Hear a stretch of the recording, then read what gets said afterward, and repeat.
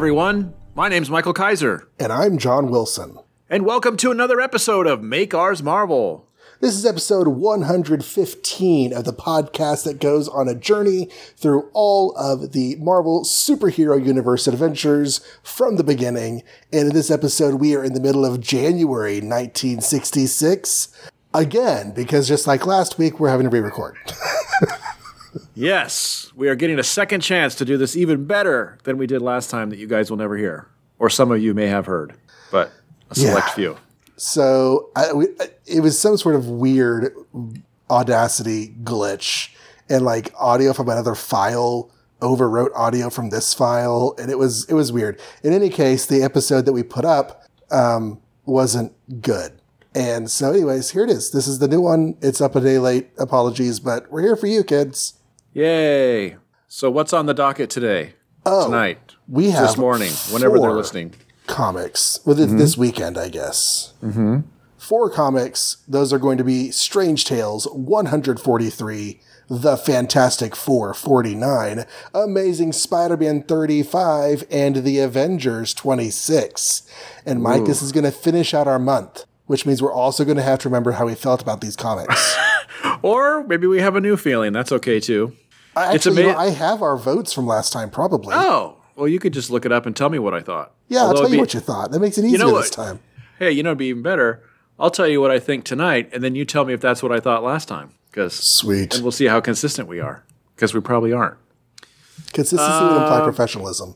I love that all our numbers are in 2 digits, even the ones that we started with issue number 1 on. Man, we are deep in this stuff. Yes. Well, we're starting with a 3-digiter, Strange Tales 143, which has on the cover Nick Fury in a passionate embrace with a bomb. As a couple of the guys are egging him on. Oh yeah. Lick that bomb. I think he's in bondage, just to make it even more innuendo for you. Yeah. Okay, So we're going to go into this comic. The title of the story is To Free a Brain Slave. Oh, no. Speaking of bondage, go ahead. Yeah. Wow. I'm just ruining this episode. Go quickly. Mentalo, the mind reader, and the scientific genius known as the Fixer have successfully invaded S.H.I.E.L.D. HQ and have encased Nick Fury's head in a helmet, which compels him to obey their every command. And now you know as much as we do. Maybe more, because we have a tendency to forget a lot. Story Stan Lee, art Jack Kirby, with an assist by Howard Purcell, inking M. DeMeo, lettering A. Simic. Okay, so Fury has a Jason Voorhees mask on, which is the brain mask thing that the recap talked about. Uh-huh. And the problem with these re-records is I didn't review what was actually happening in this issue before I started recording. This issue's kind of bonkers, if I remember correctly. I might need your help with this one. We can figure it out together, though. Okay. They're gonna blow up stuff and take him. They take him with them for some reason, right? Right. And S.H.I.E.L.D. has this big old yellow tank thing that Tony Stark created, and they're going to attack the headquarters, but they don't know where Nick Fury is. Right. So the ESP division, those 3 people with the black stripes on their faces, they are scanning the brain waves for some sort of signal from Nick Fury. And they're going to use the brainwave stimulator to get through to him. Meanwhile, Tony Stark has a heart attack and says, "Leave me alone. I'm just going to see you with my heart attack. Go away. Don't tell anyone. That's an order." And that has nothing to do with anything unless you know that Tony Stark is secretly Iron Man. Shh. Okay. So the Fixer and Mentalo have got Nick Fury. They handcuff him to a bomb because they're just mean like that. And then they take the brain control thing off of Nick Fury so that he can realize he's handcuffed to a bomb. And Nick Fury is like, "Well, if I'm going to die, can I please have one last cigar?" And they're like, "Sure, here's a cigar. I'll even light it for you." And so Nick Fury starts thinking of the lyrics to Johnny Get Your Gun.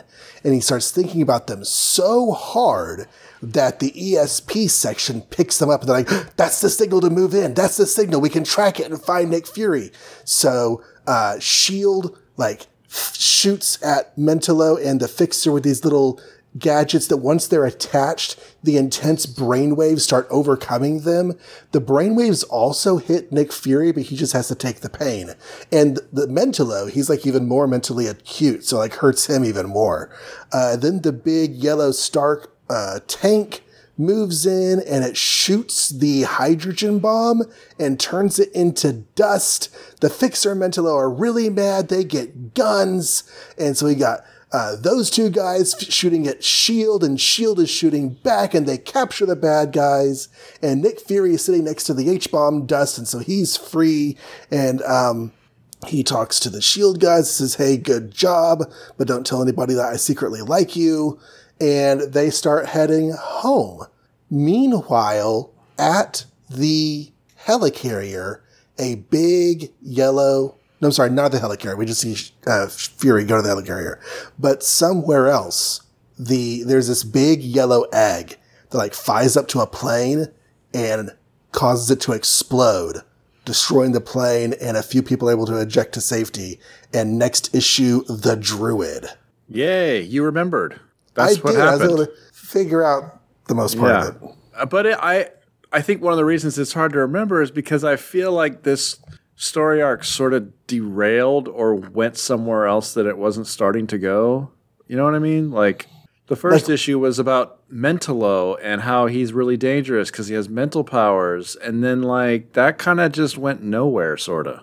He never even used them. He didn't use them, and he got a hold of, other than using them to find the Fixer, and then the Fixer with, secret them technology did all the work, really. Mm-hmm.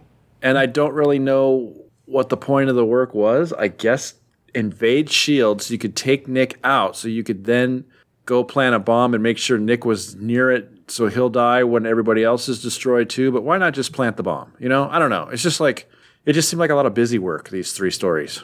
And they're spending a lot of time hanging out with Nick around that bomb. I think if you're going to blow up on H-bomb, you need to get your stuff out of there. Yeah. It just seemed like a lot of that whole last issue was all this effort to invade S.H.I.E.L.D. mansion, whatever they are, agent or headquarters, and get Nick Fury. But then all you're going to do is blow up an H-bomb. That would pretty much ruin Nick's life regardless, wouldn't it? I don't know. Kind of weird. At the beginning of the story, Fixer is kind of pointing all this out. I furnished the weapons, which let you enable invade S.H.I.E.L.D.'s headquarters. I made the helmet, which makes Fury your mental slave. Now you have to do the rest. And really the rest is just making Fury walk over to this desk and sit down. And Mentalo's like, it wasn't you alone, Fixer. And I'm like, no, it really was all him, Mentalo. Your mind reading hasn't done anything. Like, even he's not even using his mind reading to make Nick Fury walk. They're using that Destro mask they put on him. Mm-hmm. So it's like, Fixer could have done that. It's probably Fixer's mask. I don't think Mentalo can, scientifically create mind-controlling masks, does he? Or is that his mask? No, the Fixer made the mask for him to control. I don't know if he used it, if it's a mask that's specifically tuned to Mentalo's powers or what. But Fixer made the mask. Yeah, so even that, the Fixer did most of it. So Mentalo can't even control you without the mask. He's just sitting there, being mental. Right. Xavier's laughing. Xavier's laughing reading this. He's like, dude, with my telepathy, I can scope out other rooms and find electrical things that don't even have minds. And you can't even control this mind. And also, do they say what the benefit is? Are they just terrorists, or they hate S.H.I.E.L.D., or what are they doing this for? Honestly, I think it's just to blow up Nick Fury because he's the head of S.H.I.E.L.D. Okay, so I'm fine with the Fixer doing that, because if he works for them, we know them as a terrorist organization, and that makes sense that they want to blow up S.H.I.E.L.D. I don't know what Mentalo gets out of this, other than S.H.I.E.L.D. is the only people that can catch him, maybe, or something. I don't know. Yeah, I don't know. I'd have to go back and read his initial issue to see what his deal was, because we only figured out he existed because the ESP division detected him or something like that. Yeah, that was the big deal. It's like, there's a guy out there with brain reading powers, and Nick was like, we have to find that guy. And then since then, no one cares about that guy. So that part, and then the part where Mentalo was even more susceptible to the brain waves. Both of those mean that he's not just a bad asset. He is also an active liability. Right. I wonder if he's just, I assume we're going to see more Mentalo someday, because I know who this character is, kind of. He must have made the handbook at some point. But I wonder if he's just considered the crappy telepath of the Marvel Universe, or like, would this bother Xavier too? If the psych team of Shield was going after him and stuff. Yeah, I only have like a passing awareness of him. He's in a Marvel Team Up issue way down the road, like 26.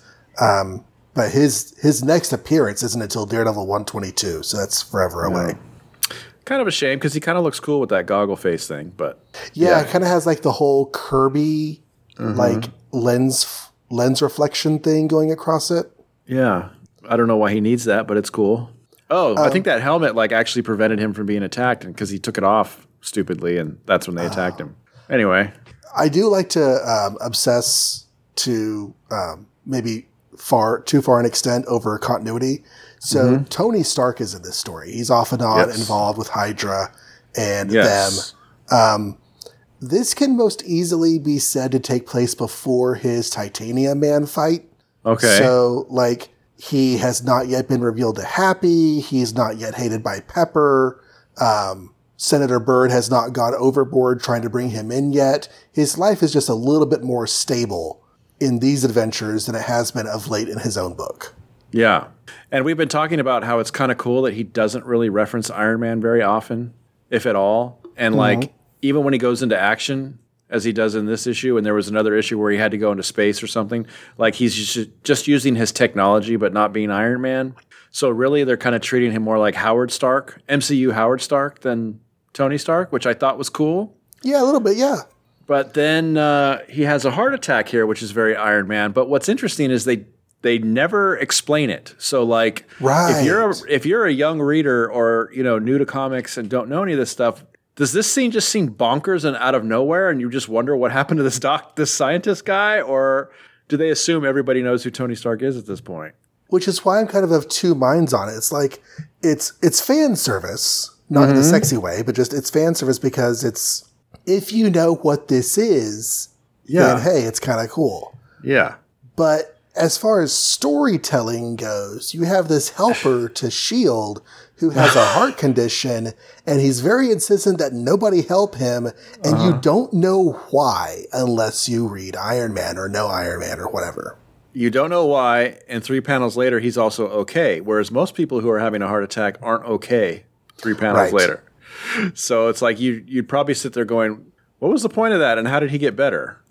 He's not even in the Avengers anymore and hasn't been for quite some time, like almost a year. No. So unless you're reading Tales of Suspense, this dude's a mystery. I don't know. So yeah, I'm on the fence. I'm with you. I'm on the fence as to whether that was a good call to put it in. It is kind of neat if you know who he is, but maybe it is a weird spot in this story for no reason. The only thing it needs is an asterisk saying, hey, check out Tales of Suspense for more about, That would actually make sense, because then if you were only reading S.H.I.E.L.D., you'd go, I want to know more about this heart attacked guy.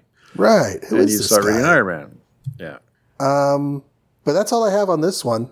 Yeah, it was okay. I'm kind of glad it's over. I'm interested in the Druid. Let's bring it on, I guess. It's kind of a cool, like, James Bond ending, some sort of crazy, like, terrorist technology that comes out of nowhere and kills something. Like you said, Mentallo does come back, which might just be the craziest part of the story. The Fixer apparently has less of a presence in Marvel history than Mentallo does. Wow. Mentallo will be back before we're going to see the Fixer like in a very brief cameo in the near future, but then he's gone until he teams up with Mentallo and they go up against Spider-Man and Marvel Team Up 26. And Mentallo has a solo villain appearance before that. The Fixer is kind of like a lukewarm wizard, or maybe not even as good as like the Thinker. And I don't even like the Thinker either. But like, there's just too many of these guys now, kind of. Yeah, he's like Q from James Bond, but evil. And there are a lot of just weird gadget guys out there who just make stuff. Yeah, not that exciting. Should we go to Doctor Strange?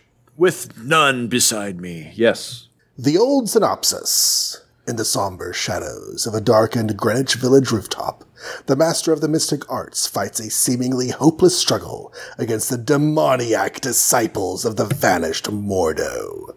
But with his earthly form almost helpless, how can Dr. Strange's spirit self survive the deadly onslaught? We know, but we're not telling. Edited and rehashed by Stan Lee. Written and rewritten by Roy Thomas. Dun dun dun. plotted and drawn by Steve Ditko, lettered and blotted by Artie Simek. Ooh. Okay, so Doctor Strange has this mask on and these hand cover bricks so that he really can't see the world or interact with it. So what he's been doing is he's been driving his body like Ace Ventura does the car. He like sticks his head out of his face to see where he's going. And he steers his body around. So he's like, okay, this is for the birds. I'm just going to stash my body. Got to stash it somewhere safe. So let's go to this water tower.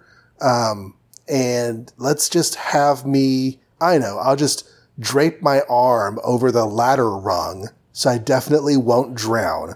And then I'll just do everything as my spirit self. So he does. He goes out and he sees the demon, which is not really is he called the demon? He's called the demon, isn't he? I have no idea what they're called. All the bad guys. Yeah, the demon's directing some bad guys. And there's the mysterious woman who was a shadowy figure but now isn't. She's in... I don't know if she's in Doctor Strange's house or just somewhere else. Anyway, she's talking to the demon on like Skype, like spirit Skype. Yeah, she wants them all to find Doctor Strange, basically.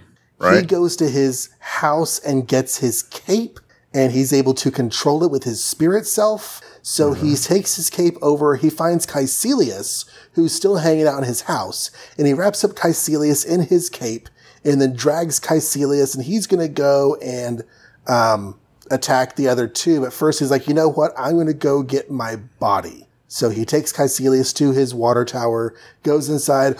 My body's gone. They must have stolen my body. And so we cut back to mysterious woman who's talking to Doctor Strange's body about how awesome it is that she has captured it.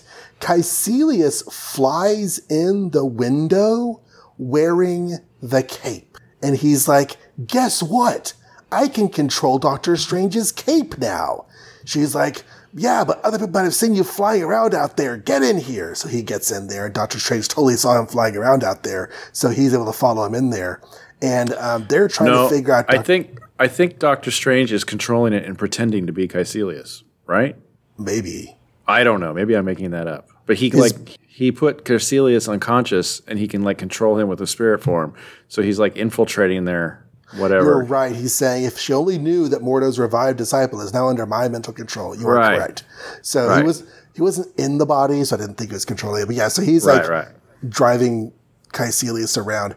Anyways, he comes inside and puts a Vishanti shield around himself.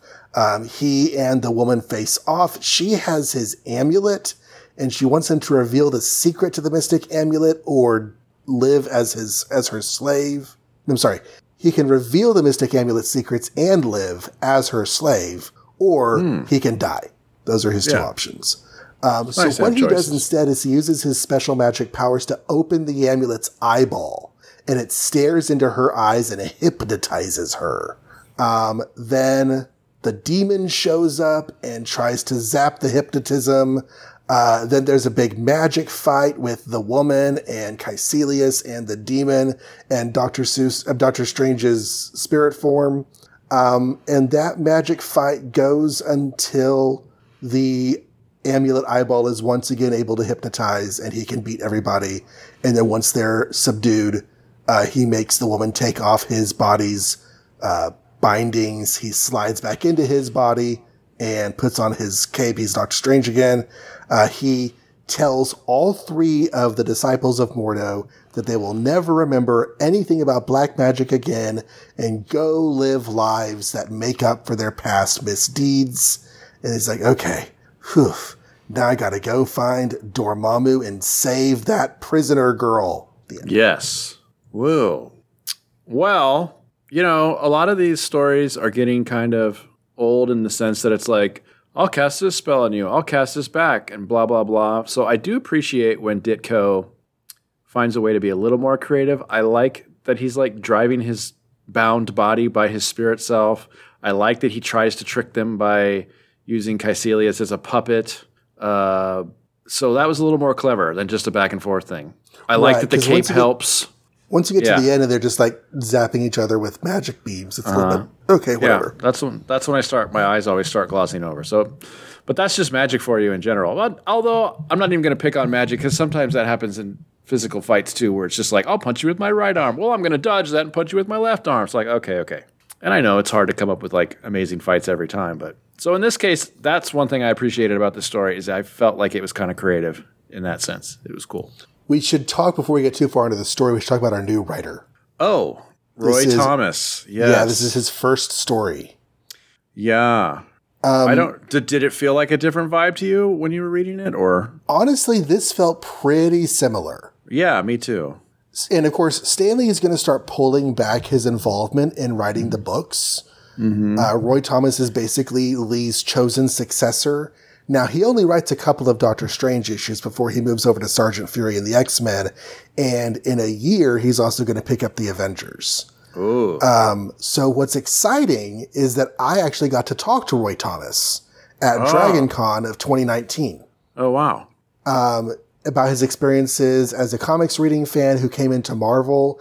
And I also got to see him at a panel about Doctor Strange, where I was able to ask him his opinion on Steve Ditko's depiction of Doctor Strange early on and how that changed. If you're new to the show, it is my firm opinion that early Doctor Strange was intended to be an Asian American character, not Caucasian. Yeah, I agree. And that changed. That definitely changed. On one specific issue, it changed. Just overnight, kind of. Yeah, basically.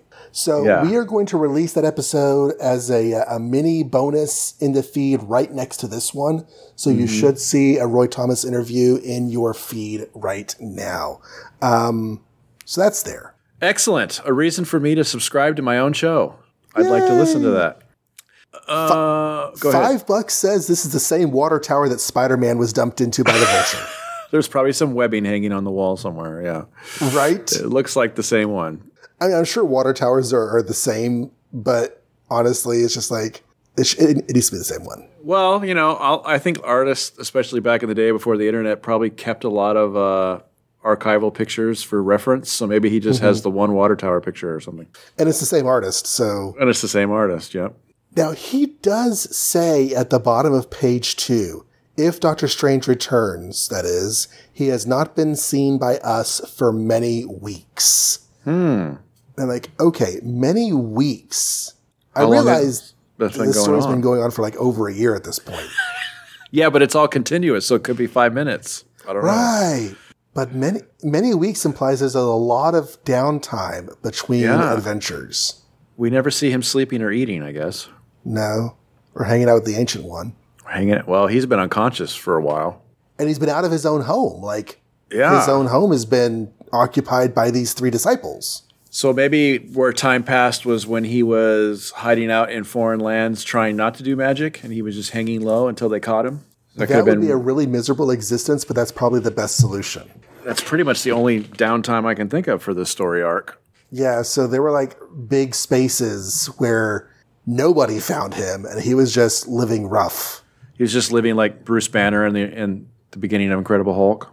They were going to have Strange sad. Like working at a bottle factory and keeping his head low, trying not to be attracted to women, stuff like that. Accidentally drips some magic into a bottle of pop, and Stanley drinks it. Stop! And then Stanley drinks it. Yeah, that's how they got him. Someone was affected by magic. The cloak in this is the most like the movie cloak it has ever been. So it doesn't seem like it's sentient or anything. But I am amazed that it does all this because as much as I love that in the movie, I guess I never realized that it actually does this in the comics. So that's pretty cool. Yeah. And I'm curious if the whole sentient cape thing is actually a later comics development or if they just did that for the movie. I'm cool either way. I like the idea that they added that in the film as like turn the cape into his puppy. We don't. Well, he earned this cape, right? We did get that story. Mm-hmm. So this cape is a cape of something or other. It's not just a cape. Right. It's specifically a cloak of levitation. It can float him because its power is to float. But in the movie, it was like a ancient artifact, and everybody had an ancient artifact, but you kind of had to wait till the artifact chose you, kind of thing. The wand chooses the wizard.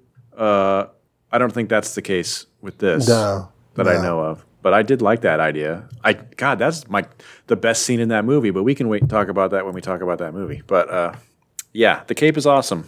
And it was only really a puppy in that one movie because Doctor Strange hasn't had a second movie yet to waste time with his puppy. But it's coming. It's coming, so I hope Puppy comes back because that's fun. Yep.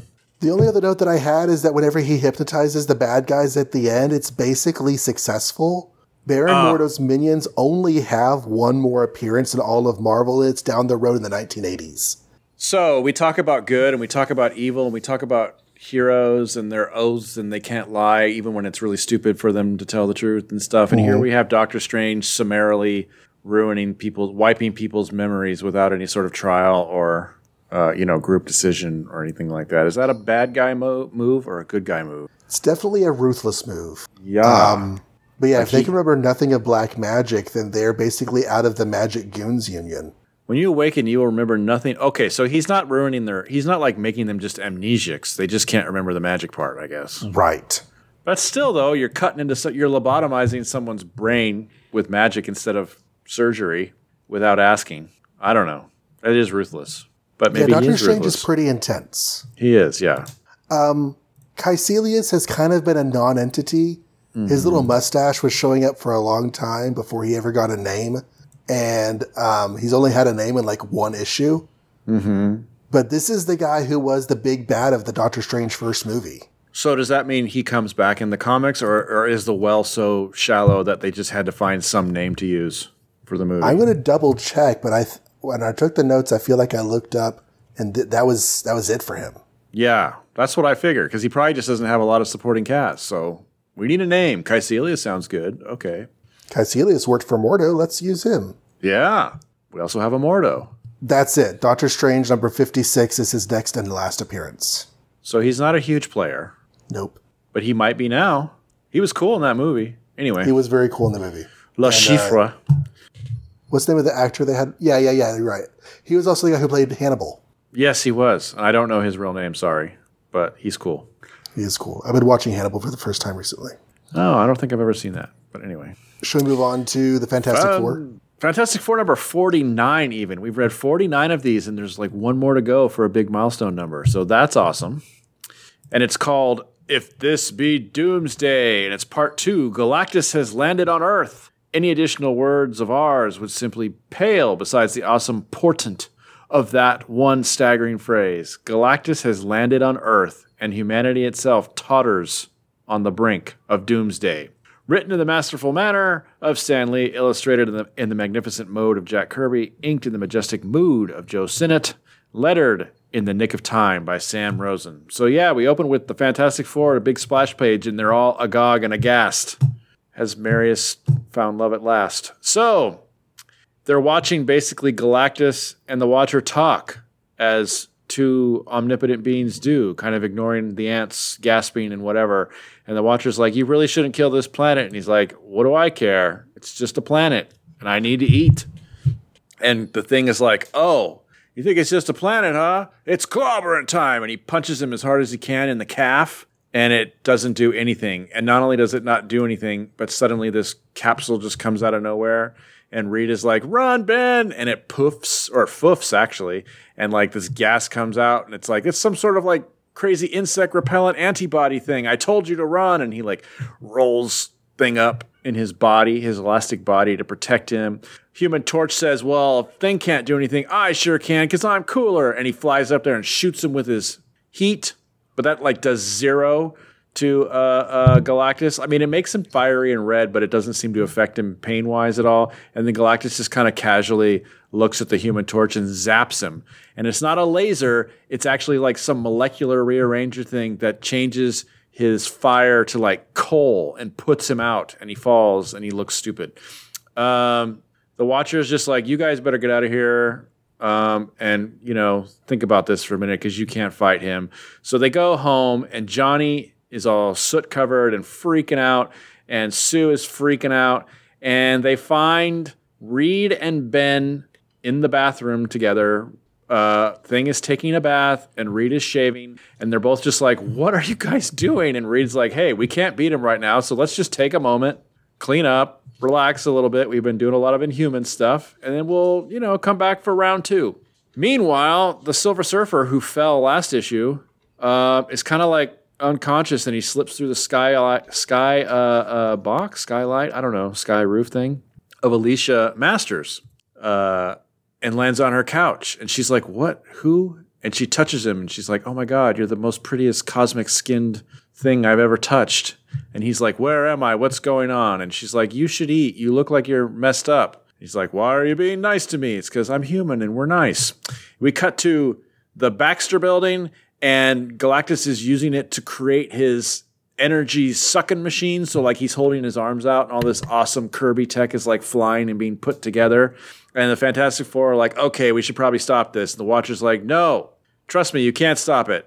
Here is a Microsoft presentation on what he can do." And so he presses something on the wall, and like they see other planets that have had this same machine that Galactus is building on their tower. And what it does, it sucks all the energy out and leaves the planet lifeless and feeds Galactus, and he moves on. So they're like, "Oh my God, that's horrible. What can we do?" And Torch is like, Watcher's like, "Alas, only the Human Torch can do what I need him to do. So hold on a second." But then we cut back to the Silver Surfer with Alicia, and he's like, "I don't eat food like that. I just absorb it cosmically." So he does that. She's like, "You're so cool and crazy." He's like, "Yeah, and now we're going to kill your planet. Sorry." And she starts like, wailing on his chest as he just stands there like confused. And she's like, "Don't you understand? We're people, damn it. We're people. We have feelings. We have passion." And he's like, I've just never thought about that before. And you're just like making me realize that there are emotions and stuff. And he like kind of caves and touches her face. And he's like, maybe I should not be doing this. I don't know. And he looks out the window and he sees all these people scared, and he like feels their fear. And so he starts having second thoughts. Meanwhile, as Galactus builds his thing, the Thing climbs to the top of the building and crushes the sucking mechanism. I don't know what it's called. I'm not a scientist. And he smacks Galactus with it. Reed follows that up with a human rubber ball walk. And Galactus looks like he's going to fall to the street and crush everybody. But luckily, he just hovers. And then he points up to the sky and says, "I'm sick of you ants bothering me. So let me summon the Punisher." Not Frank Castle. Not Frank Castle, though. It's he's got a ship in space, and some weird squat robotic frog with a blue face comes out. Meanwhile, wait. Can his name be Frog Castle? Frog Castle. I'll start calling him that from now on. So the Watcher holds Johnny back from this fight and says, "I actually need you to go somewhere else. Here's a little technological gun doohickey I'm going to poke on your forehead." So he does that, and it transports Human Torch to basically the end of the universe or something like that. And they're a place called, I don't know, there's like celestial barriers and unlife and all this weird space terminology. Interdimensional weird stuff. Interdimensional stuff. And basically it's the home of Galactus's home, which looks like an Escher spaceship or something like that. So that's where the Human Torch is. We go back to, Frog Castle? We go back to Frog Castle fighting the Fantastic Three. He's kind of stronger than Ben, or at least faster than Ben. And every time they try and like pin him down with, stretchy stuff and punching, and he can like do this crazy, like super, Barry Allen fast punch thing. So finally, like Invisible Girl has to just envelop them in a shield and sit there and take his thudding. They have really no other strategy. Galactus calls him off because it's like, it's over or whatever. They're done. I'm almost done with my building my machine. We cut to Alicia giving one last like appeal to the Silver Surfer, and he's like, "You know what? You're right. I feel your emotions. I feel their emotions. You've taught me what humanity is. This can't continue. I'm going to attack my master." And he flies out of her window looking all awesome. And it cuts to the Watcher going, "Uh-oh, that wasn't part of my plan. This might be bad." Next issue, the don't miss our mind-staggering conclusion. So this is like the main crux of the Galactus story, because it's the middle part. We had half an issue last time, and we're not going to have a whole issue next time. Right. And it's awesome, and there's lots of really great stuff. Uh-huh. But also not a lot actually happens to move the plot forward. Right. Like Galactus shows up, and he still just basically showed up. Right. There's only two things really that happen. I guess three. Mm-hmm. Torch gets sent to Galactus's home planet to get the weapon. Mm-hmm. Silver Surfer discovers life and emotions and compassion. and Galactus builds his thingy. Yes. And you don't hear the words Fantastic Four in those three things very much, do you? Not a lot. No. They're kind of just observers like we are. Right. And you're right. They're sort of watching this happen and they can't really do anything about it. It's like everything's too big for them, which is part of what makes the story cool, is seeing all the stuff that's too big for them. I think that's what makes Galactus cool in a way, because like he really does just treat them like they're nothing to him because they kind of are. He has exchanged his Christmas colors for violet and brown, and he is no longer wearing his tight pants under his skirt. He's wearing bare legs and bare arms, which looks a little weird. I don't think that's his normal thing. I don't think it is either. He might have the bare arms, but I don't think so. I love this panel on page 3 where he's just got his leg up on the ledge of the building and he's just looking out like, yep, this looks yummy. I don't know. Yep. That's just a cool picture. Going to eat all this up. Mm-hmm. I also like the fact that the Watcher and Galactus are talking as the others are all just like talking amongst themselves, and the two of them are basically just ignoring them because they are like bigger than life creatures who acknowledge each other, but not whoever's on the roof with them, I guess. It's kind of cool. So page 3, they talk a little bit about how this is the first time Galactus is eating a world full of life. Yeah, but that doesn't... I'm not sure if that's going to hold up in continuity, and I'm not sure if it... I don't even think it holds up in this book, because there is life on these pictures of that the Watcher is presenting to them. There's fish and stuff that are dead, and there's houses. Right. I mean, so what's living in the houses if there was no life, you know? Or is this just an example of what's going to happen to Earth? Is that what he's doing? I thought it was pictures of what he has done, but I could be wrong. Maybe I'm assuming that. I think it's saying what it can do, whether it's because this is what could happen to Earth or what did happen to another planet. It doesn't make clear. Because that planet does not look like Earth. It's all like green and stuff, but maybe that's what it looks like after you suck all the energy out of it. I don't know. Do you think that the Watcher just went to Star Trek II, The Wrath of Khan, and got the Genesis video and just played it backwards? Well, that video is used a lot, so sure, why not? Instead of the Earth getting born, the Earth is being destroyed and drained of life. Yeah. And possibly the best animated sequence of a 1982 film. I mean, it looks like CGI, but it's before CGI could have been a thing, right? So I don't even know how they did it. Oh, they bleed that video dry, don't they? Like, let's use this as much as possible. Yeah. Because Isn't it even in the Next money. Generation at one point, like on some random episode? I bet you. I wouldn't be surprised. I can't remember, but yeah, crazy. Okay, so I got to the part in the story where the torch loses his flame and like says he gets covered in soot or whatever. Mm-hmm. And I was like, okay, this feels like wacky science. But I did some reading. He says he's made the actual electrons in my flame contract just by looking at me. I'm getting covered with soot and ashes. They're smothering my fire. Mm-hmm. Okay. There is possibly something vaguely resembling reality going on here. Mm-hmm. The light of flame, when you're looking at fire and the actual light of the fire is a byproduct of electrons losing energy. They're giving off energy, so they're losing it, and they're returning to a less excited state. Uh-huh. Now, he says the electrons are contracting, so Galactus could be causing the electrons to get less excited, and less energy implies lower temperature, and burning at a lower temperature leads to less complete combustion, which is what soot is as a byproduct of fire. Soot happens whenever fire is not burning efficiently and effectively and completely. Mm-hmm. So I know it could just be Johnny making up science in his head, but he's not too far off of the mark. Well, that's what's weird to me is like, why does Johnny have the word electrons in his thought bubble? You know, like wouldn't it have been better if he just said Galactus is turning my fire to coal or soot, and that's it, and not know how it's happening because he wouldn't. That's sort of weird. It kind of reminds me of the silicon ice crystals in the webbing way back in that Strange Tales annual. But then again, we've made fun of Johnny before for like making it sound like he knows what he's talking about with science, and then we just say, no, Johnny, you're making that up. Like, I'm gonna, because Reed created a device to search for the thing. I'm going to use my flame to create a device to search for the thing's DNA. And we're just like, no, Johnny, you're not really doing that. No, he has graduated high school for whatever that's worth. That's true. Maybe he studied flame because he's all about flame. I don't know. So there's only one bathroom in this building. They have 5 stories of this place. There's only one bathroom. When the Thing is taking a bath, Reed has to shave at the same time in the same room somehow. This feels off character too because, like, I understand. I think it's cool that like Reed's like, let's back off. We can't fight him. But I don't for a minute think that Reed wouldn't then immediately run back to his science house and start trying to figure out a way to fight him, not just sit there shaving. That's just weird. Well, I'm not entirely certain.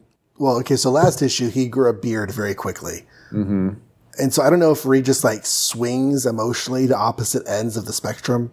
Because like when they didn't know what the threat was, he's like, oh my God. Mm-hmm. And now that he knows what the threat is and he feels like he can't do anything about it, he's like, oh, okay, I'm just going to go watch the Thing take a bath. I guess I just don't like that he thinks he can't do anything about it. Because why would he think that? Of course that does feel weird. Yeah. I do have to give them a little bit of crap though, because remember when Susan had a little bit of downtime and she used it to redo her hair? Mm-hmm. And the guys gave her a lot of crap for it? Uh-huh. And here we have downtime and they're like, yep, going to get groomed up, going to shave, do my hair done. And yeah, same thing. Not fair. Silver Surfer. Silver Surfer, this is none of this stuff really that he's saying gels with the origin of the Surfer that I know, which hasn't happened yet. Right. So I'm wondering if they'll just ignore the way he's talking here when they give him his origin someday, or if there is some sort of reconciliation. Like, has he been the Surfer so long, maybe he's just forgotten that at one point he did have emotions, that at one point he sacrificed himself to save his planet by becoming the Surfer? Now he acts like he has no idea what emotions are. Yeah. Yeah. When Medusa showed up for the first time, and we're like, okay, so we know that she's the queen of the Inhumans. How does that gel with her joining the Frightful Four and living in a cave as Medusa? Right. Like, is there some sort of story connecting? And that didn't actually get written and described in the story? Was she in the cave because they were on the run from the brother that they just walked in and took over? Well, we had to headcanon the whole reason that she was in the cave. We did. But she had left the rest of them. The rest of them were on the run from the brother who had taken over, and she was out like meeting humans and stuff. And they had to hunt her down. Right. They were hunting her down. They did not want her to leave. Except that they also talked about how they like wanted her to leave. I don't know. It was weird. So anyway, he's just very cold and doesn't seem to have, or it's cool. Like if I didn't know his origin, this is a very interesting character. He's an alien. He doesn't understand that what he's doing is bad for us. I like all that. I'm just curious if at some point they like attach the two, because basically his origin is all about heart and being brave and self-sacrifice and stuff. So is that going to get wiped out or whatever? Yeah. Or is he just going to forget? This Silver Surfer feels like the second Fantastic Four movie Silver Surfer. Like that's an adaptation of this. This is like a cosmic entity. When they say Silver Surfer, I can believe that he's actually like some sort of silver entity. It's out there in the spaceways with power. And what we're going to find out in the late 60s, I think, is that he's actually very much a human dude wearing a silver like coating. I think. Yeah. Well, now that you say that, like that movie, first of all, that was the best part of that movie was the Silver Surfer. But secondly, like this is straight up that plot kind of, except they replace Alicia with Sue Storm. But like he learns that they're worth saving and he fights Galactus, right? Mm-hmm. And he gets captured and all that. Well, he's not captured here. He's just like hurt, but temporarily. But yeah, so that's that same vibe. You're right. It's just like this alien guy who doesn't understand anything. We'll see. I don't know. When does he get his origin? In 1985 or something? I honestly don't know. I know he gets a comic series that starts, I want to say 1968. He gets a solo series. If that has his origin in it, I just don't know. Yeah. All right. I love page. I don't know what page this is. 8 with the Galactus building his big Galactus machine. That's just so freaking iconic and Kirby and awesome. He is really, really big there, because if you think about it, each of those rows of windows is a floor. That's a story of the building, and he's as tall as like all 5 put together. So now I don't know. So here's the problem with like re-recording things is I can't remember if we said it in this episode that you guys didn't get to hear or the last story, but we talked about his size and how like usually when you think of Galactus, you think of like this giant person, and he's more like just standing on a roof and kind of giant man tall, 12 feet, something like that. Mm-hmm. Which is what he was at the beginning of the issue. Right. And so a lot of people are like, yes, it's been established in canon or whatever that when he gets hungry, he starts shrinking. And it's like, oh, is that the answer? Because I don't love that answer. That's just like, I was kind of thinking more like he's just an all-powerful being and he could change his size. That's kind of a cooler answer. Because if Hank Pym can do it, why can't Galactus, It's almost like his physical self is a manifestation of him and not actually truly him. Mm-hmm. So he can like make it look at whatever size he wants to. And why would he ever want to be as small as a human? Yeah, I like that better than just like, oh gosh, I'm hungry, so now I'm 12 feet. Right. Anyway. I hate Go ahead. when I trust the Watcher and he burns the flesh off my skull. Yeah, that's really not great. And then sends you to a undimension or unlife dimension. Right. But, whatevs. Kind of a cool ship. Actually, as much as they're just throwing around random words, I do think it's kind of a neat environment and a cool ship that they came up with. Yeah. He says it's Galactus's home planet, a gargantuan space station. Uh-huh. Or is the planet the thing behind the space station? I don't know. Right. Is the space station orbiting his home world? Or is this the world that he lives in now because he no longer has a home world? Did he eat his home world? That doesn't even look like a ship that's big enough for him to walk around in. Unless the torch is like a lot closer to the camera. That's probably what happens. Yep, you're right. This could be like infinitely large. He could be like 20 miles away still for all we know. Yeah. Right. I don't know. What would make this even cooler? If this was like one of those geometrical, visual, optical illusions where like the surfaces don't actually go in a way that can exist in real space. Oh. That would be cool. I wonder if we ever get to see this ship again. Does he ever go home?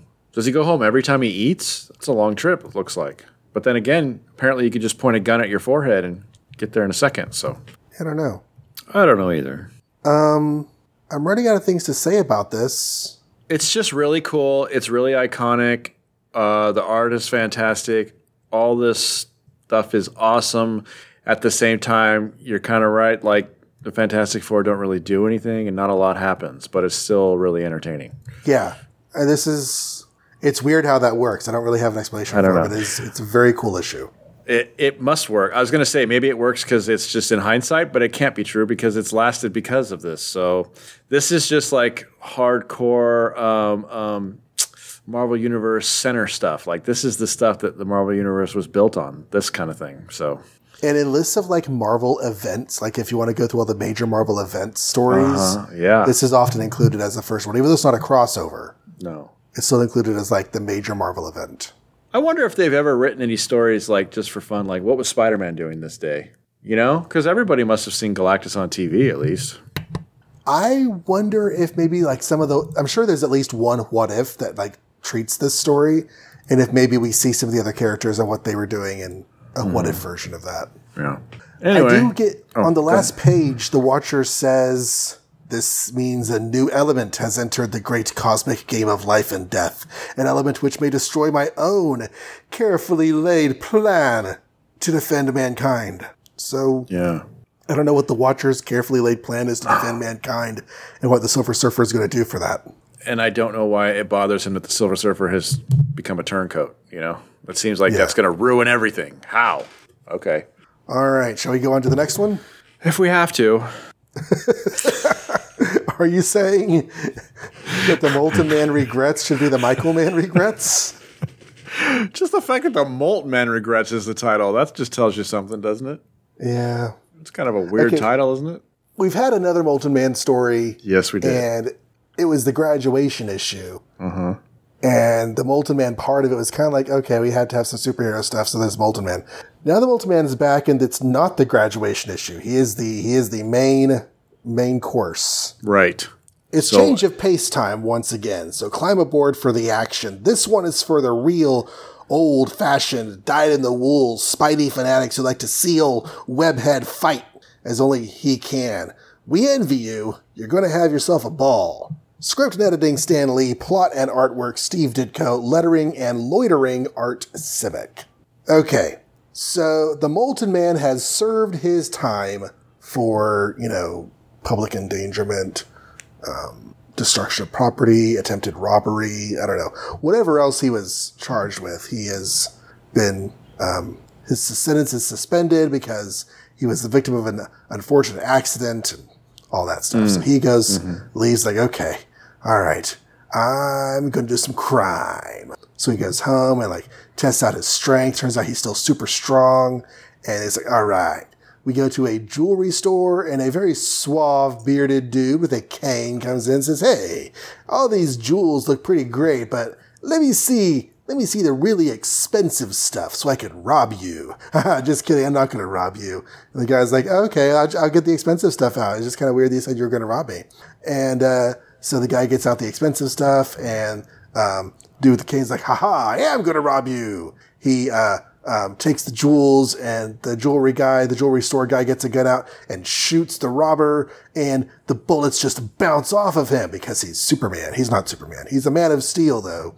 He grabs the gun out of the jewelry store guy's hand and breaks it, and Spider-Man, who just happens to be swinging around nearby, hears a gunshot and decides to go check it out, and he stops the jewelry store from being robbed, except that the guy who's robbing it totally punches Spider-Man across the face, which really lays him out, because if you haven't figured it out yet, the guy who is robbing them is actually the Molten Man in disguise.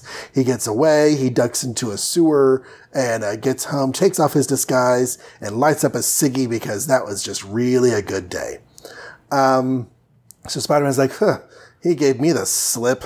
Oh well. I'm going to go home and think about what happened today. Maybe he was wearing a disguise. He really hit me. He packed a punch like iron. Iron's a metal. C for Catwoman. A metal like Molten Man. And so he's like, okay, I bet it's Molten Man. I'm going to go to Molten Man's house. Is it Molten Man? There's the Molten Man. He's living here again. Okay, well, I've got to get proof that he's actually the guy who's stealing stuff. So I'm putting a spider tracer on his jacket, puts a spider tracer on his jacket. And then what ensues is a several day series of his spider tracer gadget getting a signal, and he goes to check out the signal and sees the Molten Man just walking around town I don't know, getting a hot dog or buying one of those things from the people in Times Square or whatever. Then he sees Molten Man go into a strange door in an alley and come out wearing skin on his face. He's like, that's weird. The Molten Man doesn't have skin on his face. So he gets out his camera, starts taking pictures of the guy. The guy breaks into a building.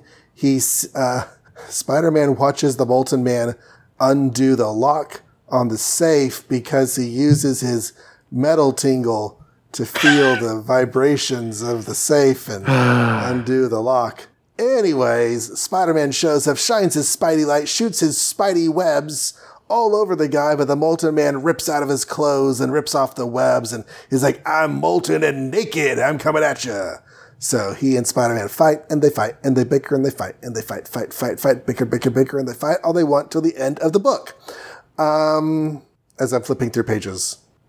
So Spider-Man makes these really, really, really thick web ropes, and basically he's able to use those to tie Molten Man up. And he binds the Molten Man, webs him up for the police. The police show up. Hey, it's a note from Spider-Man that says, if you just wait right here, I'll be back with evidence proving that the Molten Man was robbing the jewelry stores. And Molten Man's like, I served my time. And they're like, yeah, maybe, but if you don't mind, we're just going to hang out here for a minute. And sure enough, Spider-Man delivers a package of photos showing the Molten Man putting on his disguise and breaking into the place and ripping off his disguise as Molten Man. And Molten Man gets arrested again. So Peter's like, "Oof, that was a pretty good issue. And I have not had a single moment of subplot. So I think we're going to do this right in the last 2 pages. Going to go to the Bugle and wait, where's Betty? Hey, who are you?" She's like, "I'm not Betty. I'm Veronica." And Betty has quit. I'm replacing her. And here is a photo that she left of you. And you should take it because I don't want a picture of you. He was like, Oh, okay. Well, I don't need that picture. Just mail it to her boyfriend, Ned Leeds. And he walks away, and the sad silhouette headshots of Betty haunt him as he walks on the sidewalk. Next issue, a swinging supervillain so different, so new, we can't even tell you his name yet. Probably because we haven't figured it out. That's a Cap Sad panel if I ever saw one. Definitely Cap Sad. You know that the Cap Sad theme song is the Incredible Hulk TV show theme song, right? It was originally meant for Reb Brown. Right. But it turned out Reb was happy all the time. So this was just like the last Molten Man story, except with nothing good in it. Like the last one had the graduation, so I was like, okay, that was cool. This one doesn't even have anything. It's like, wow, this was the lightest amount of subplot ever in a Spider-Man book, I think. Feels like. Yeah, nothing. He says it's like old-fashioned Spidey. There's nothing about this that makes the Spidey stories what is making them attractive in this era. Right. I mean, maybe the first couple issues where he's rescuing J. Jonah Jameson's son from planes and stuff didn't have a lot of subplot, but otherwise, we've been spoiled. A while back, my son was reading through Spider-Man, and he kind of fell off the wagon around this point, so I suggested that we read the issue together, and maybe he'll enjoy it. We can read, have some reading together time. So we read this issue together, and what made this issue fun is the scripting is pretty on point. There's lots of good one-liners. There's lots of good Spider-Man banter. Mm-hmm. It was a fun reading experience, but there's not a lot here. No. In fact, Keenan made a joke because we were talking about the title, The Molten Man Regrets. And he's like, okay, does the Molten Man regret something? Or is this like another example of Spider-Man and he regrets having to fight the Molten Man? So these are his Molten Man regrets? Oh, I didn't read it that way. Yeah. Yeah. The Molten Man regrets. That actually makes more sense than the Molten Man regrets. I mean, he's kind of awkward, the Molten Man. He's large and shiny and well, so he's done his time. Mm-hmm. He's a free man. He's apparently public because he just walks around with his gold skin and they know his name because he's had an arrest record. He's super strong. He's bulletproof. He can't think of a single legal thing to do with any of that will let him have a comfortable life. How come the decision is always superhero, supervillain? No one ever says construction worker? I don't know. There must be something. Use my powers to just get a decent job and do cool stuff. Is there any vocation out there that would benefit from me being able to bend this steel with my bare hands and not be hurt by anything? There must be. Somewhere. Maybe not I don't know, CFO. No, but something that would pay you probably a lot of money because you're unique. I don't know. Right. He just went right to stealing, I guess. That's fine. I feel like if this story were restructured at the beginning, maybe we could have opened with the robbery and have the robbery scene and why is this guy so strong? He's fighting Spider-Man. And then he goes home and, oh, bam, he's the Molten Man. And then you could do the first couple pages in flashback. Yeah, just to make it a surprise. That would have been cooler. I think it would have been, because I feel like, they don't say the guy in the jewelry store is the Molten Man. And I feel like there's supposed to be a little bit of a reveal element whenever he punches Spider-Man, except that we already know this is a Molten Man story. Well, there's the cover, but also the first two pages. Yeah. So it seems like it's a pretty no-brainer connection. Like Spider-Man could have gotten a lick and maybe his cheek is gold now or something and he runs away. Yeah. Covering it. I don't know. Yeah, that would have been cool. But they didn't do that. And Peter's like, he had a punch like iron. Hey, maybe he's Iron Man. No, he didn't do that. Yeah, I guess it's still early days, so sometimes I excuse this whole jump to conclusion, but if this was 20 years from now, no. There's so many people that have a punch like iron. It can't be just the Molten Man. But no, it's still dumb. There's got to be any number of people that could punch so hard that it feels like iron. I don't know. Or someone new. Let's see. I'm looking for another note that I had. He dresses like Timothy Dalton on page 9. He does. He does. Yeah, he does. That's Bond, James Bond, that face. Probably well before Timothy Dalton was Timothy Dalton.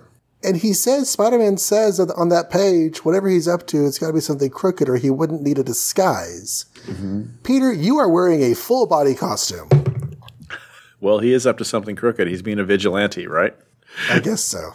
I guess so, too. And he has a metal tingle.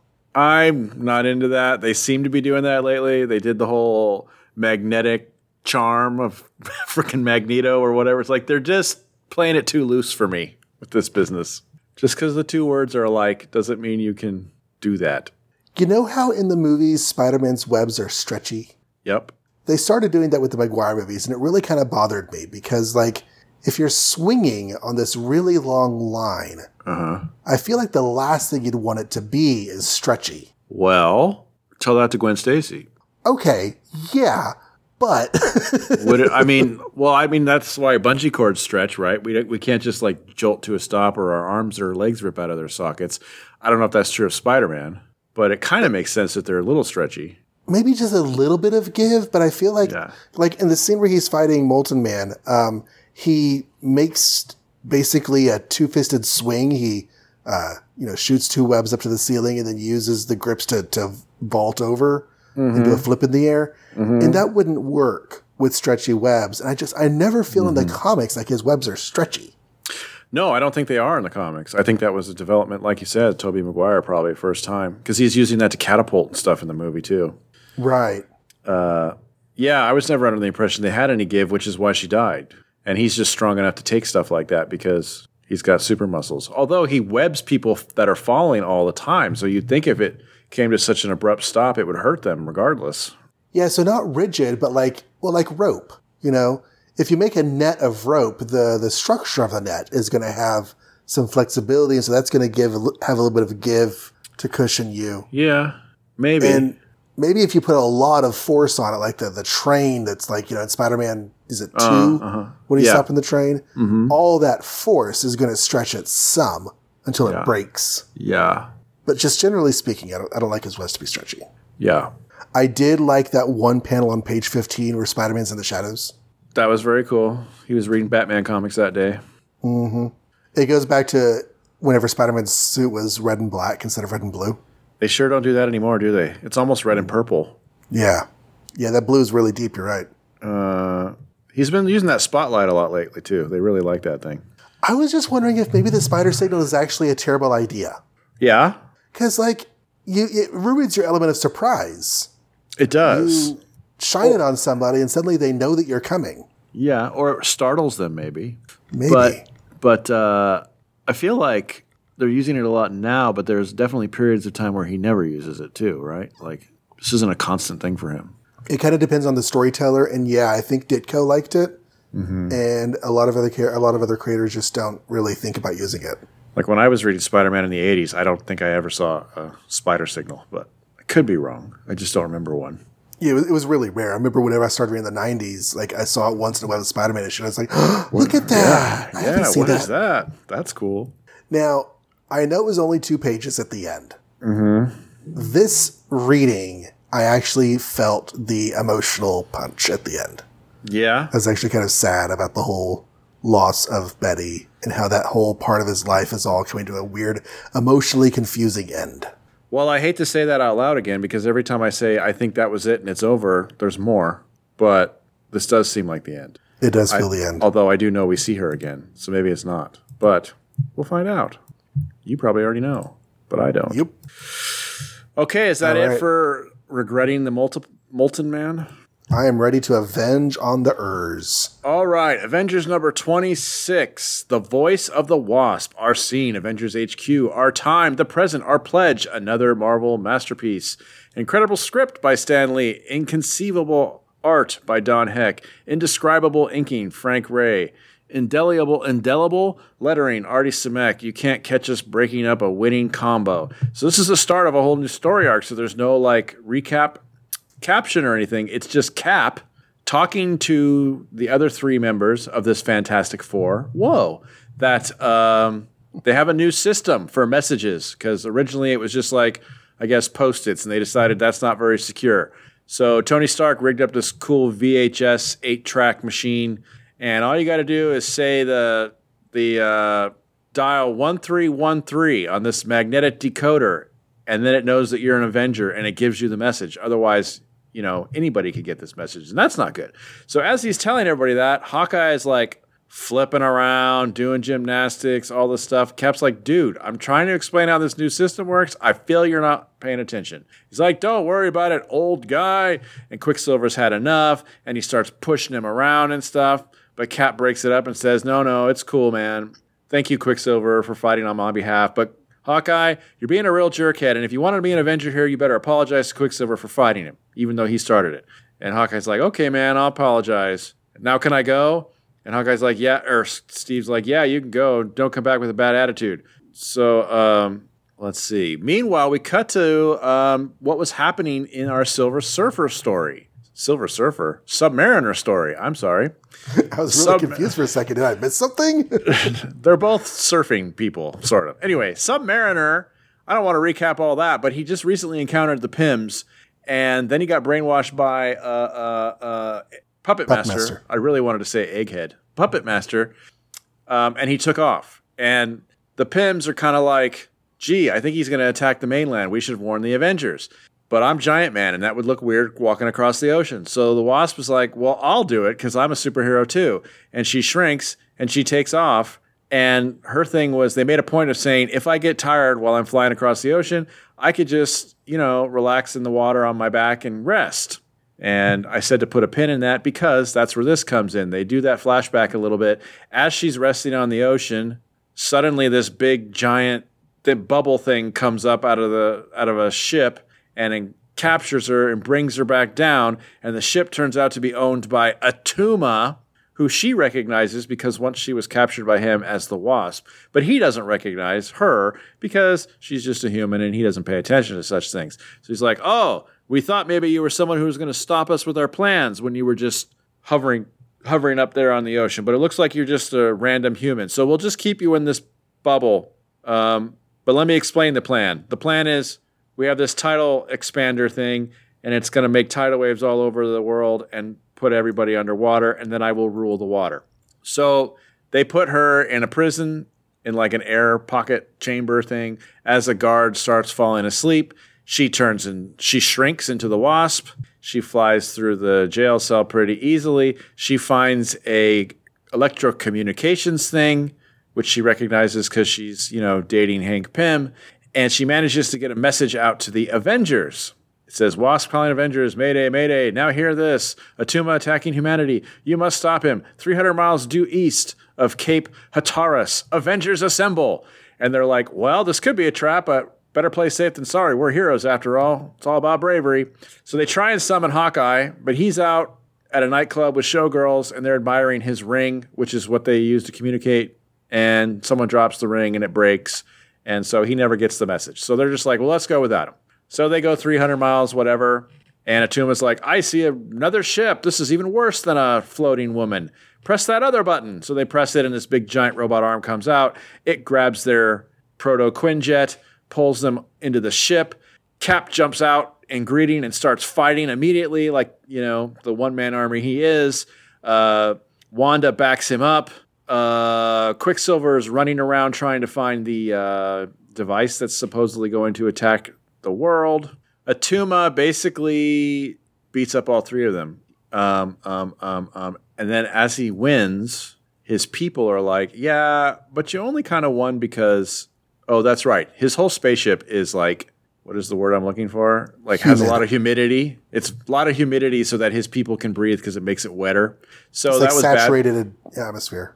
Yeah, so it was bad for the Avengers, and as they were fighting, they were commenting on like, "Oh, it's really hard for us to breathe." So Atuma's people are like, "Yeah, you only beat those guys because they couldn't breathe, man. So you're not really a cool Klingon." And he's like, "Oh yeah, I'll show you. Bring them back out there and put oxygen tanks on their head." So they do that, and he takes on all three of them, and he does a pretty good job. Like they keep hitting him and stuff, but it doesn't really hurt him, and he keeps throwing them around and blah blah blah. Eventually, I don't know what happens. Like someone breaks a wall and water starts rushing in, and now he's really in his element. And even though the Avengers have oxygen masks on, it's still hard to punch and stuff underwater when you're not an Atlantean. So they're going to get their butt kicked. Meanwhile, we cut back to Hawkeye, and he goes back to the Avengers mansion, and he's like, wow, it's empty. Maybe there's a message. Shoot, I wasn't paying attention. What was that? Klaatu, Verata, Nikto? I can't remember what the password was. I know. Tony Stark invented this thing called the subliminal recall inducer. It's like a chair. And if I sit in it, it'll let me remember anything I'm trying to remember. So I'll do that. So he sits in it and it kind of takes over his mind and he closes his eyes. And while he's not aware, evil feet enter into the same room. To be continued. Okay. Atuma's what is Atuma's deal anyway? He wants to conquer I don't know. He wants all the world to be underwater, and then he assumes that he will then be in charge. But he's also super obsessed with like his image. And, like he can only beat the Avengers if like it's equal footing. Well, his people goaded him into that, so they're pretty bad people, I guess, in general. I guess. Not loyal anyway. They didn't say good job. They're like, try again. But then what's funny is like then they're starting to, at some point that water floods in, and so it's still not fair, but now his people don't care about it anymore. So that's weird. Okay, so this whole voicemail device at the beginning. It's bonkers, right? Kind of. Yeah, I'm pretty sure only gets used in this story and then never gets mentioned again. Like, I think they put it in the same closet as the Iron Man detector from Tony's car. I feel like it's overly complicated, and it would have been just easier to be like, hey, by the way, we have a new access code to get our messages on this computer. The end. You know? But instead it's like this tape, and it talks about a microphone and how you do this reproduction thing and enter this code into the decoder, and it's like, okay, you guys are thinking about this a lot. And they're never going to do it. I think part of the problem is that just the level of computers at this time. Like, computers were still very physically manipulated devices. And so, like, if you want to have a special, like, nowadays, you want to change your code, you just change your code. It's all software controlled. I feel like in these days, if you wanted to enter a code, it had to be, like, physically entered into the circuitry. Well, and so, yeah, you're right. And also, look at the splash page. We're like, this is a monster of a device. It's not like a little laptop. It's huge in this in this freaking basement that they seem to just live in 100% of the time now, which is interesting. That we never saw before the new team. No. And now this is their headquarters. Not just, just their headquarters, and they never hang out in the mansion anymore like they used to all the time, which I kind of find odd because I like the Avengers mansion. It'd be cool if they like had some tea once in a while or something. Yeah. Maybe Steve is like really spreading out his junk all over not junk, but like his stuff all over the house. It just occurs to me that there's 4 members, and there's 4 members of the Fantastic Four. That is kind of weird. And there's 5 X-Men? Yeah, there are 5. Yeah. You said Fantastic Four, and I was thinking, or Quixotic Quartet, but I don't think that actually describes them. No. Okay. Like Don Quixote. Yep. But yeah, I was thinking more like Quicksilver. But yeah, I knew what you meant. Oh, Quixotic. Okay. I can kind of relate to Hawkeye, though. What, like, being bored? Yeah. Like, you know, the school year ended with a whole quarter of school being under quarantine, and this was kind of me during the at-home faculty meetings. Like, log into the video call, and it's kind of hard to pay attention, maybe because I have ADHD. But yeah, just kind of doing your own thing while everybody else is focused on the actual important stuff. Yeah. I mean, these days, my patience for anything is so tiny because there's just so much entertainment, and like I can't even sometimes sit through a 3-minute YouTube instructional video. I have to fast forward it just to get to the part I'm interested in, you know? Right. Crazy. Attention span is a problem. I did think it was kind of cool that Quicksilver was back in Cap. Yes. Quicksilver, surprisingly, is very on board being an Avenger and loving being an Avenger, because I would think of him more as an antisocial character. So right. And I think he's going to learn more of that as, like, I think that's kind of the root of his character, and he's, like, trying to be a better person here, but then that's going to come back up, and he's going to learn that being nice doesn't exactly get him anywhere. Yeah, he'll probably get over it, but it's cool that he had this period of being like an Avengers loyalist, kind of like the Avenger in a way. Everybody hates Hawkeye. It's like kind of just official now. It used to just be like, there used to be more dynamic, like Quicksilver would also have bad thoughts about Cap sometimes or whatever. Now it's just all Hawkeye being bad all the time. It is all Hawkeye. He is just a jerk. And like there have been hints of him like learning how not to be a jerk, and I know that at some point he gets past it. And I thought we were on that road, and we are not on that road yet. Well, he had those thought balloons during the Goliath thing where he's like, I don't know why as he's talking jerky things, his thoughts were, why do I keep saying jerky things? So there is a hint that maybe he'll stop being a jerk, but not in this issue. Page 4, there's the conversation with Steve and Clint, Steve and Hawkeye. We don't know he's Clint yet. Mm-hmm. The Avengers got along pretty well without you in the past, and they can do it again if they have to. Hawkeye says, bunk. You had Giant Man, Thor, Iron Man backing you up before. Now you need all the help you can get. And we all know it. So don't put me on big man or I may call your bluff one day. Mm-hmm. And I always read this as another smack at the strength level of the team because that's always a thing. They were so strong before. Now they just have these guys. Mm-hmm. It struck me here that maybe this was a crack at the team's prestige. Oh, yeah. You used to have cool heroes making this team awesome. Now they're all gone. You're stuck with us, and you know it. It's also foreshadowing that they're going to go out as the Avengers 3 here in 3 pages and then get captured. Although they don't necessarily make a point of it because Hawkeye wasn't there to help them. But true. But you never know. If he was there, maybe they would have beat Attuma underwater somehow. We get intertitle crossover. Yes, that is very cool. I'm loving that. And I like seeing like the same scene but drawn by a different person. Kind of cool. Yeah. I think people might have something to say about Jan's proportions in that first panel, but that's just one-off panel. He's not usually that terrible about it. Well, I don't know. He does a pretty narrow waist on all of these shots, but whatever. That was the fashion back then, I guess. Can we count this as acknowledgement that she officially no longer needs the pills? I think so. She does not need the pills, and nor does he have to transform her. Right. She just changes because she can change, and she's been secretly practicing for months. Yes. Now she can just do it. She's great in this. She gets captured, but she also frees herself. She finds a way to communicate, and then she escapes. So that's pretty awesome. Right, and it's interesting because you kind of expect her, since she's an ex-Avenger, to like join the Avengers and help out and everything, but she doesn't. No. She's still living her civilian life. She just wants to contact the Avengers on the phone and say, hey, come take care of Attuma.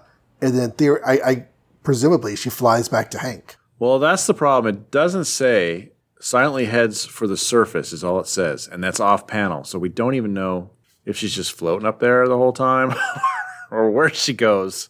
But so that'd be my one nitpick. It might have been cooler if she did hang around and join in or something. Or at least we could see what happened to her. But that's okay. More confirmation about what she's doing. Yeah, but she was still pretty awesome. So Attuma has your basic typical future ruler of the universe megalomania. Mm-hmm. I don't really know what he's going to do with the universe once he has it. He thinks Scarlet Witch is too dangerous. That was cool. That was cool. And then he does that thing you hate where he pulls the metal out from under her and it like wobbles and stuff. Yeah. pulls the steel carpet out from under her. Like the foot thick steel, right? Like, yeah, because that's really going to bend like that. You can't get through this without some serious punching power, but he's just warbling it. Yeah. I almost feel like Quicksilver almost beat Attuma, and if it wasn't for the fact that it was just too humid that he couldn't keep it going. It looked like he almost beat him. That was awesome. Well, one of my only complaints about this issue is that you don't really see how the Avengers fight gets resolved. Like, Attuma says on page 13 that he's taken down the other 2 Avengers, but... Oh, yeah, we don't see it. We see her get zapped, and we see Cap get overwhelmed, and she's trying to free him with her zappy. So I guess we see it. It's just not drawn very well. Yeah, Cap's fate is not really communicated. If you look on page 12, that first panel is amazing. And then the second panel is like all these people dogpiling on him, and she's like pointing her witchy hand at him to try and help him. And then Attuma's like, oh, you're too powerful, so I'm going to zap you. So that's how she gets taken out. And presumably Cap never gets out of that dog pile, I guess. But I am amused that Attuma assumes that the Avengers have been sent by the Surface as a fighting force. And he's like, the Surface men would only send their most powerful warriors to battle me. Mm-hmm. If I could defeat them so easily, what can I have to fear for the rest of the weak human race? Yes. It's still early days because at some point someone should have said, I don't know, the Hulk, Thor, the Thing. And he doesn't know about them because he's from Murky Depths, Oceania. He's really so he's an Atlantean, right? He's from an offshoot of Atlantis. Okay, because he's very strong. And I don't think most Atlanteans are this kind of strong. No, Namor tends to be like one of the strongest Atlanteans, but Attuma gives him a run for his money. Yeah, and Namor's like a half-breed, so you can kind of just say that his powers come from that or something. Right. Anyway, there's cool fights. He's a pretty buff dude. Then he has to fight them all again. I know who the mysterious legs are, but I think maybe we just don't say, but they don't kind of make any sense, and it's weird. But that's next issue. Yeah. And I look at those points, and I think of them as being like the corners of a cape. Uh-huh. So I feel like it's a caped individual standing there, but it's not. It's the swashbuckler. The Cavalier from Batman. The swordsman. Oh, the Cavalier. Yeah, he's tough. What's the over-under on Hawkeye actually learning a lesson from this? Under 10% over. I don't know how bets work. 90% I don't know how that under. works either. It's just a phrase. Yeah. I say no. I say he learns nothing. We do get a cool shot of the quartet on the letters page. Oh, yeah. That is neat. Look at them all like acting like they're happy together. Right? So happy together. All So right. that's Avengers 26, which brings us to the end of the month. Oh, shoot. What month are we in right now? This was January 1966. 'Cause you know what instead of March, which we're going to be recording later. Which is what I didn't do, is open that up. So now I'm opened up. January 1966, looking at all the covers. Shoot, man, I honestly don't remember which one I picked, so this will be interesting. Well, we could just talk about what we remember of the ones that we did pick. Okay. Because I have those written down. Okay. But just to run down to remind the listeners, we had the X-Men 18, where Magneto was torturing Iceman, and that was not really the point of the issue. We had Daredevil 14, where he's up against the Plunder guy. Thor 126, which has Thor versus Hercules, but I don't think he actually fought Hercules till the very end of the issue. Tales to Astonish 78. That's where Puppet Master took over Namor. And then in the Hulk story, what was the Hulk story? The Hulk story I don't know. was where he got caught in the waffles. Right. Sergeant Fury 28 was where they were in France, and he goes up against Baron Strucker, and there's a cliffhanger. Tales of Suspense 76 had Iron Man versus Happy Hogan, and then Tony Stark getting captured by the Mandarin. And in the Captain America story, he and Batroc are playing musical chairs with the Inferno 42 canister. Mm-hmm. Then we get to what we talked about in this episode, which was Strange Tales 143 with Mentolo and the Fixer, and then Doctor Strange versus the Terrible Trio, Fantastic 449 with Galactus, Amazing Spider-Man 35 with the Molten Man, and the Avengers 26 with the Tuma Matata. I bet I picked Fantastic Four for the win and X-Men for the loss. That's what I think I did. That is exactly what you did. I stand by that. Fantastic Four is too epic not to pick, although I did enjoy Thor 126 because that was the full fight and it was pretty fun. And I also enjoyed Cap versus Batrick, even though the story was a little wonky and sort of ham-fisted. But yeah, X-Men was so disappointing based on how great that slow burn of an intro for Magneto was the previous issue, only to have him making clones out of Angel's mommy and daddy and DNA, yeah. And sticking them in a balloon that was going higher and higher the entire issue. That was really boring and lame. I had chosen the S.H.I.E.L.D. story. As best? I feel like we were a bit kinder to it this go around than the first time. Oh, as but worst. I remember just being really kind of done with that story. No, I'm down with that. It was old. There's a lot of the S.H.I.E.L.D. run that I've really enjoyed, but they are at a low point. Mm-hmm.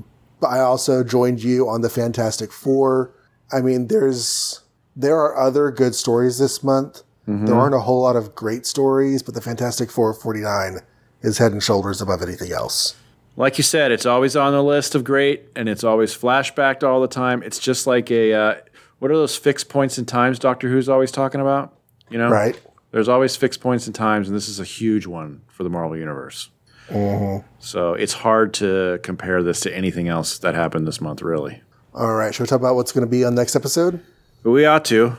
So if you want to do your homework for next time and pray that we do not have to re-record another episode, we've got the X-Men 19 with the debut of the Mimic. Is he another mutant? Find out. We have Daredevil 15, where he goes up against the Ox, all on his solo this time. We have Thor 127, which has the Crisis cover of Superman holding Supergirl, only it's Odin holding Thor. It's called The Hammer and the Holocaust. And then we have Tales to Astonish 79, where Hulk is fighting Hercules.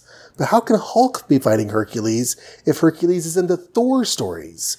Nobody knows. And Submariner's going to do something, I'm sure. We'll find out when we get there. Yeah. There you go.